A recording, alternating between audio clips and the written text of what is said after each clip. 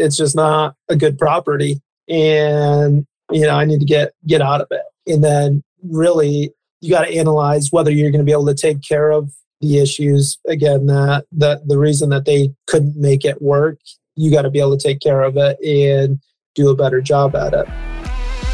Welcome to the Michigan Short-Term Rentals Podcast, the show about buying, optimizing, and managing short-term rentals in the state of Michigan.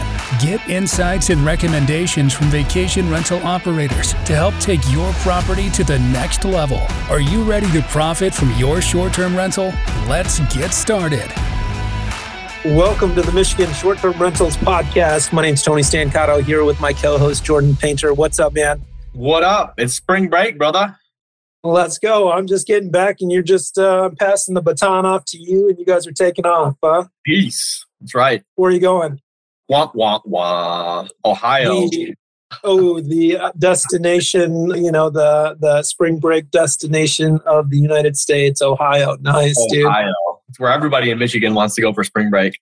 I think I went to the second most desirable place, St. Louis, Kansas City, Branson, all the places people want to go on spring break. What part of Ohio are you going to?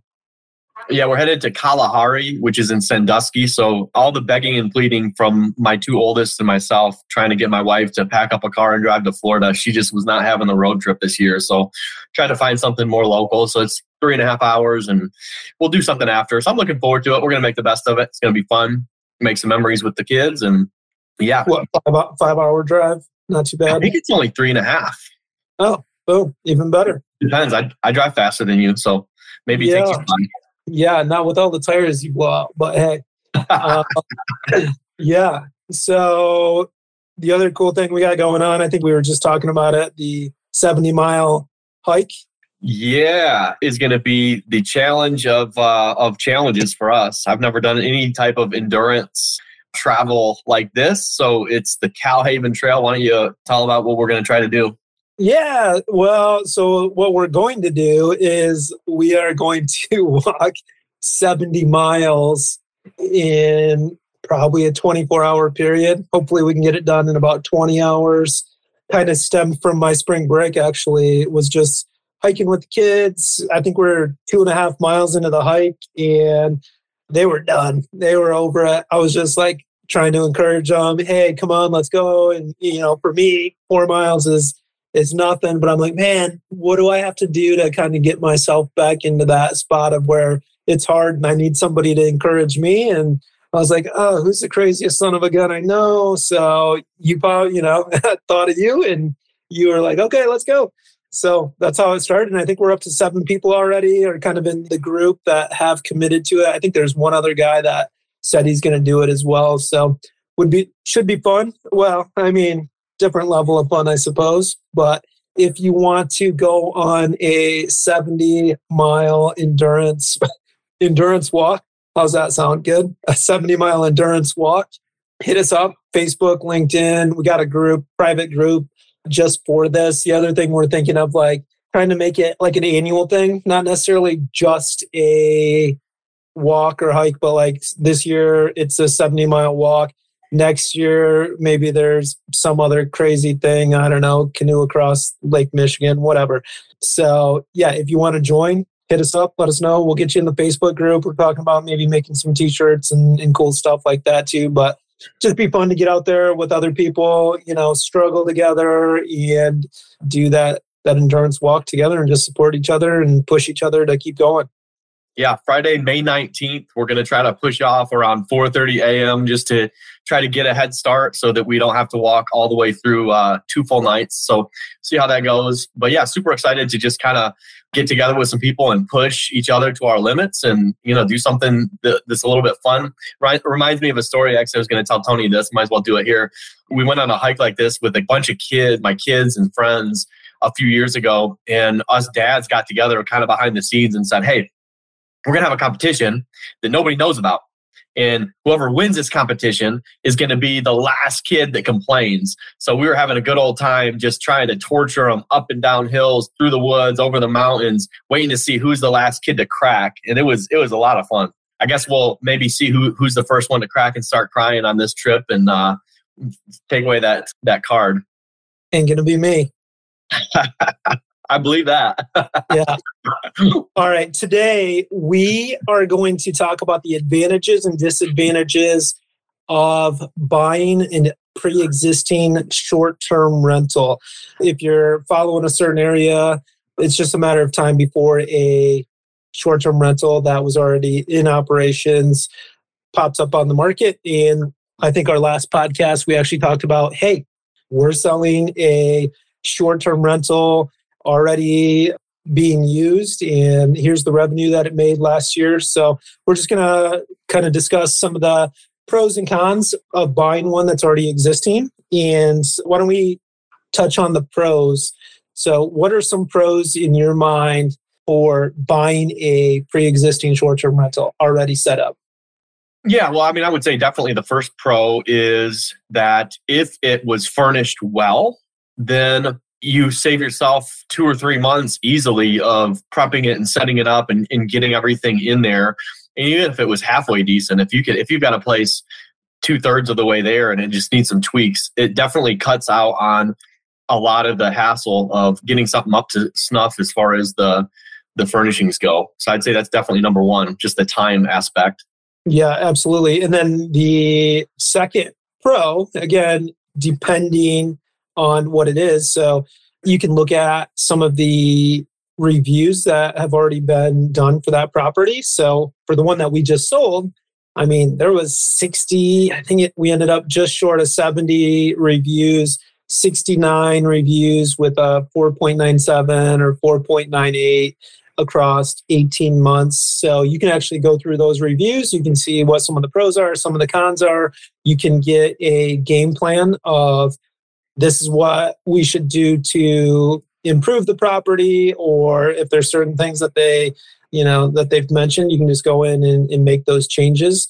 Now, the other side is, ours was all great reviews, right? Now, there might be bad reviews. So the other good thing is you can kind of look at those and say, is this something I can fix? If there's an issue that, hey, maybe it's close to a freeway and maybe every 5th review mentions the freeway and it's 4.3 stars or something like that. Make sure you check that before you buy it, because that's one of those things, obviously, you're not going to be able to get away from. Another big positive to me would be just the revenue projections that we use when we're advising clients to buy a place or when we're buying places for ourselves.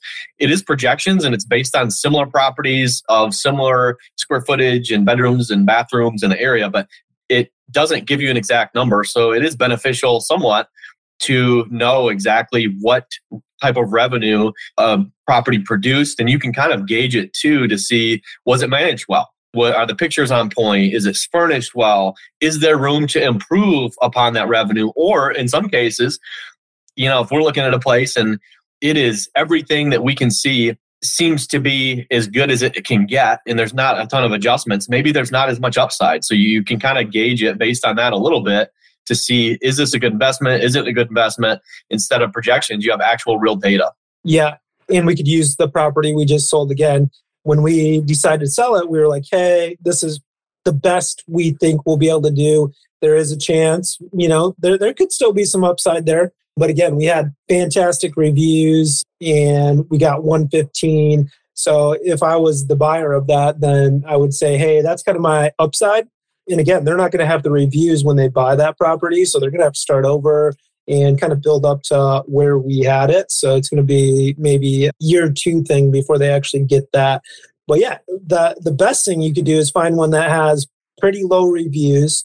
And hopefully it's just based on like, yeah, this person's just a bad host. They have bad, management skills, and they're not responsive, and maybe they're just don't have great communication. And then that's something want it clean.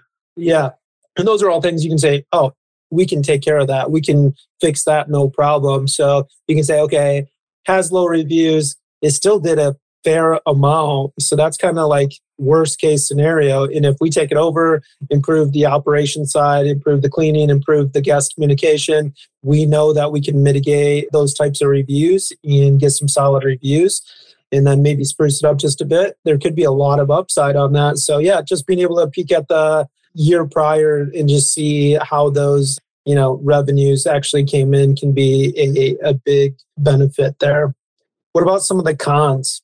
Yeah, well, so I would say that in some cases, it can also, that same factor we just talked about can also be a bit of a con. So if there's a property, again, like we just sold, we sold that based on pretty excellent revenue, and we bought it based on projection. And so, when we bought that property, it was still kind of a shot in the dark. We were one of the early short-term rentals in that particular market. There wasn't a ton. And so, we bought that and we weren't competing necessarily at the time with as many other investors. And so I think that we got it at a much better price than we would have had it had, a record of producing income. So I think you may end up paying a bit more for the convenience of knowing what the numbers are and having it fully furnished. There definitely is going to be a premium price that comes along with that if it's an investor that, is selling it that knows what they're doing. Yeah. And, the other thing is some of the cons would be you're buying a Airbnb that was potentially somebody else's problem, right? Maybe the previous owner ticked off the neighbors, and that's already pre-built into the minds of your neighbors at this point. Even though you're a new owner, you are still I'll call it a bad neighbor in their mind, right? So how are you going to go in and, kind of turn the opinions of those neighbors to maybe be seen in a different light? Obviously, you're not changing the use of the asset class already. So again, you just might have a dark cloud over the property already just based on, previous owners and that kind of stuff. What other kind of cons would you say? Obviously, I think there's two reasons people sell, right? Hey, we sold it. This is the best it's going to get. We don't think it's going to get any better than that. Now is a perfect time to sell. The other side of it is like, I feel like there's, which is probably more likely, is people are like, it's just not a good property. And, I need to get out of it, and then really you got to analyze whether you're going to be able to take care of the issues. Again, that the reason that they couldn't make it work, you got to be able to take care of it and do a better job at it. Yeah, so I think there's definitely some of that goes along with it. And I think even just from the income approach, some of the ones that we've looked at in the past, we look at it, we get excited about it. They're previous rentals, and we get the numbers back, and we're like, they only did that much? Oh my gosh, are we that far off in our projections? And so I think you can also sometimes be talked out of what could be a great deal because it wasn't managed well. Or, in some cases it was a second home for somebody, and yeah, they used it as a vacation rental, but it only grossed, a third or half of what it could if it was exclusively an investment property. So I do think it can get in your head a little bit mentally when you see numbers. And quite frankly, a lot of the ones we have looked at in the past, the numbers are pretty terrible. We're actually hoping to convert referral right now of somebody who bought one in one of the markets we operate that was already pre-existing as a short-term rental, and the numbers are pretty terrible. But when we look at it, the pictures aren't great. There's no amenities listed.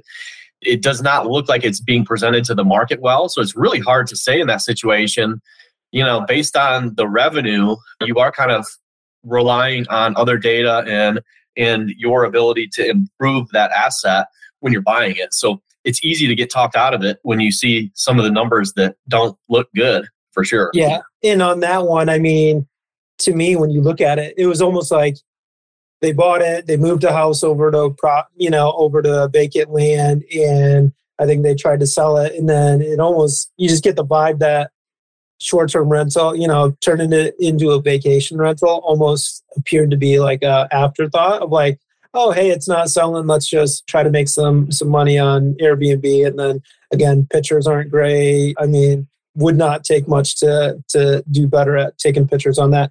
So yeah, I mean, in terms of cons, I mean, there could be cons of actually closing on it, but is there really a ton of cons when it comes to, I mean, being able to analyze a pre-existing one?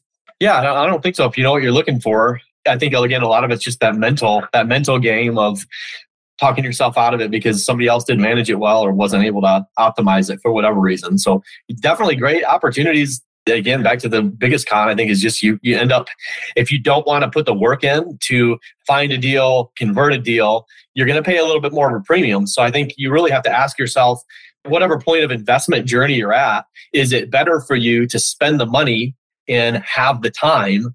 Or are you really at the beginning of your journey or at a point where, you really would value putting the effort in and the sweat equity in over, one that's already up and operational? So I think you really have to analyze. I don't know that there's a right or wrong answer for this. You got to analyze every deal. You have to analyze your goals, and you have to analyze the time that you're able and willing to commit to this project, because it is a huge endeavor. And that's something that we have been working through with our business over time, is how much time is it worth to spend optimizing these places and fixing them up. And when you talk about buying the value adds, you got to really calculate the ROI of your time that you're spending into that deal, because you may not be getting as good a deal as you think you are, depending on what your time's worth. Yeah.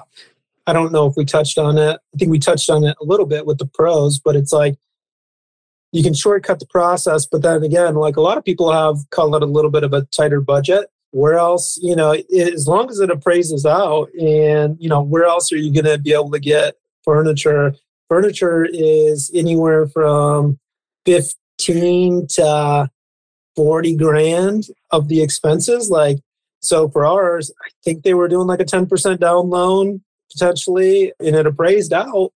And, where else are they going to go? They would have to put another 40 grand into furnishing that.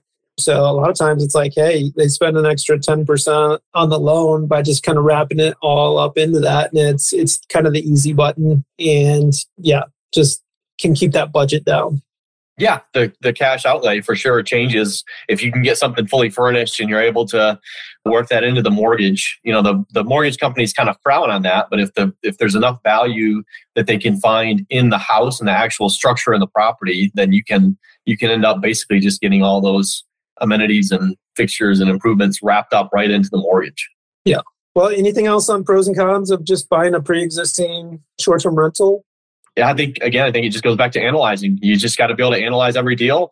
There's not one way to do things. Analyze your goals, analyze the deal, and make sure that you have some level of confidence that if it's not pre-existing, that you really know what you're looking at and you know what you can do with the property. Or if it is an existing one, then you can kind of see if there's any way to optimize it when you're making your projections. So make sure you ask the listing agent for the revenue. Make sure you ask the listing agent to share the Airbnb listing or Vrbo listing so that you can check it out if it's still available. But you'll really want to see those things. And then, if you find one that is just like, man, this looks nice, it looks awesome, and let's say the reviews are really good, but the rent is just not good. Hey, make that connection and be like, hey, I don't think I can do any better than this listing, and it only did this much money. Then you can kind of get out of it before you close on it. But make sure you get those couple things, and then really do a deep dive and see if you can if there's areas to improve on the property. And yeah, that's the biggest piece of advice, is just make sure you get those pieces of information from them. And obviously you'll always want to make sure you check with the township and see if there's been any changes in the ordinances from the last 6 months or whatever. Just because it has been a short-term rental doesn't mean that it's going to continue on to be a short-term rental with the new owners. So you'll want to make sure that you do that as well. Yeah, that's a great point. Well, let's put a bow on it. One more reminder, May 19th, 4:30 a.m. Meet us in South Haven. Look us up. We'll get you the details. It's going to be awesome. It's going to be a grind. It's going to be exciting. You're going to get pushed and maybe make some new friends. Sounds good. See you guys there. Thanks for checking out today's episode. We hope you enjoyed it. And if you get a chance, please go over to your podcast player of choice. Leave us a review. We appreciate those that have already taken the time to do so. It just helps us get discovered by more people in that platform. And if you're not on the email list yet, go over to MichiganShortTermRentals.com. get on the email list. You're going to see it right there on the homepage, and you're going to get 4 very valuable emails. One's going to be a list of 650 zip codes where we've already analyzed a address and have projected revenue for that address. So you can kind of filter those and see which one has the best projections out of those 650 zip codes. And then you're going to get a furnishing calculator. So you'll get a number for how much does it cost to furnish a 4-bed, 2-bath with a hot tub and a ping pong table. And you can use that to really project out your return on investment there. And then also a property grading tool. So you're going to be able to plug in some information like yard size, number of neighbors, amenities, the cost of the property, and the projected revenue, and it's going to kick you out a letter grade. So our properties are letter grade B. So if it's B or an A, it could be a good property to pick up. If it's less than that, you might really want to think about, is it going to be a good property? And make sure you connect with Jordan Painter and Tony Stancato on LinkedIn. Send us a connection request there, and we'll make sure we accept it. And we'll talk to you later.